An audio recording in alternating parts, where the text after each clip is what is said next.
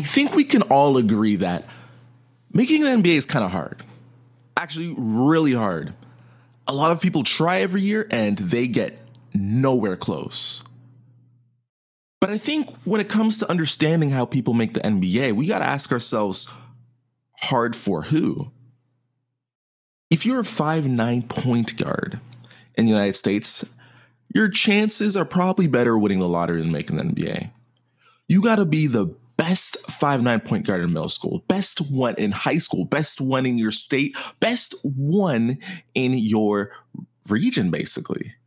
And then maybe at that chance, we'll give you a good chance to go to a great college. And maybe at that college, you can outperform the rest to get yourself an NBA workout. And maybe at that point, you'll be lucky enough to take the spot from someone who was more genetically gifted.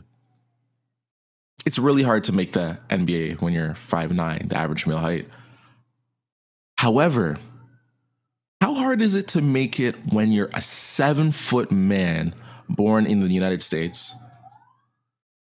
In the NBA, there's only 400 spots among 30 teams. There's a couple of D-League teams where teams have feeder teams where, they put basically people who have lots of talent, lots of potential. But there's really only 400 spots. And realistically, the average NBA player only plays 5 years in the league. So once you get there, it is pretty hard to stay. However, if you were born 7 foot tall, there is only a 20% chance that you'll make it to the league. I mean, you heard right. I said only, but it was throw you off. You heard right. If you're born 7 foot tall, there's a 20% chance to make an NBA team. In the United States right now, there's no more than 70, hear that again, 70 people. Remember, there's 350 million people in the States, but there's only 70 people who are listed 7 feet or taller in the United States right now. So realistically, your chances are really good when you're 7 feet tall.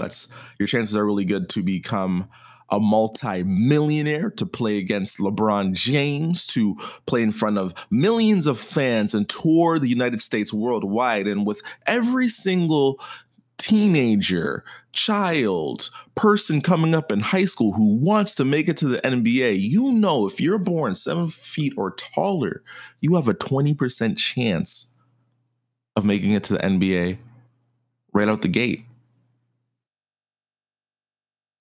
Where you come from matters, your environment matters, your genetics matter. And if you want to become a CEO, if you want to make millions of dollars, flight crew, I gotta let you know one thing. You probably aren't that 7-foot basketball player. You're probably closer to the 5'9" one. So understanding how to break those limitations that are put on you will get you at least in the ballpark. You see, in my last video talking about how 30% of CEOs are 6'2", you could consider that being a 7-foot point guard in a sense. That's right. In the States, a lot of CEOs are 6'2" or taller. However, this statistic should have nothing to do with their performance as a CEO. It should have nothing to do with their productivity they bring to the company, nothing to do with them moving through the company. However, it relates to more of a political reasoning on why they end up moving through the corporate ladder.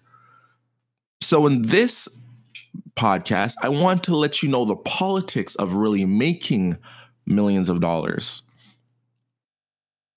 If I had to think about the best way to really make millions of dollars, I would probably think about this. The best way is, first step, you get as good of a job as you can get.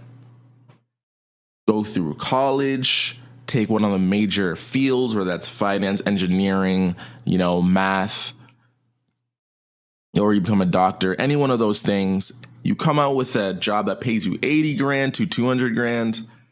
You learn how to invest your money. And while you're investing, you think about what business you think you could start. Learn about how to perform taxes and get tax breaks at the highest level. And then you start your business from the scratch, from the ground floor. You build it up through your tax breaks and tax advantages. You will accumulate $1 million, hopefully between 5 to 10 years. That's really the goal. You start that business part-time while you're at work. You build it up, have multiple sources of income from your business, from investing, from working. That's 3 big sources. And then through those sources, you get to $1 million, right? Very simple when you look at it that way. However, the fact is that this is coming from more of are you a 7-foot basketball player standpoint of view? Because realistically, at the first step, right, getting a good job depends on going to a good college, and going to a good college depends if you were a good student. Being a good student is most likely based on, 1, did you come from a 2-parent household? 2, did your parents themselves go to university or a college? Or 3, did you actually enjoy school? 4, did you need to support your parents when going to school? Did you have to support your brothers or sisters? Did you have time? Did you have to work when you're in school? You see, these are things that a lot of people have to deal with, but there's a big proportion of people who go to school who, when they go, all they have to do is study. So you see, computer engineering is a hard subject to take in university. It's even harder when you have to work while you're in university. It's even harder when you have to send money to your parents while at university. It's even harder when you're taking care of sick parents while you're in university. These are things that some people have to go through and others do not. So if you're coming from that bottom 70% of people who didn't go to college, didn't take the best course they could take, and is making somewhere around the 30 grand, personal income average that people in the United States or North America are making, understand you're going to have yourself an uphill battle. But let me tell you something. There's countless 5'9" point guards in the NBA, whether that's Nate Robinson, Earl Boykins, whether that's Isaiah Thomas, even some people like Frank VanVleet, you can say. And if you know the politics of making $1 million, if you know the best way to do it, understand that you don't need to be 7 foot to do it. You just need to know the vision, the path, have the hustle, the drive, and be willing to work towards a goal. Let's make 2020 the year of actually making it to the top. And let's see if we can become some business entrepreneur CEOs together. In my next podcast, I'll be furthering this content of why the CEOs are getting richer and the poor is getting poorer. And hopefully I can expose some things that help you, Flight Crew, take that first step and become that entrepreneur.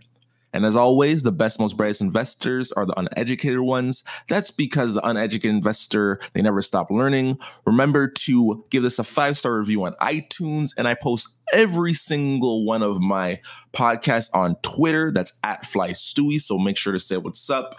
And we, Flight Crew, have to take off.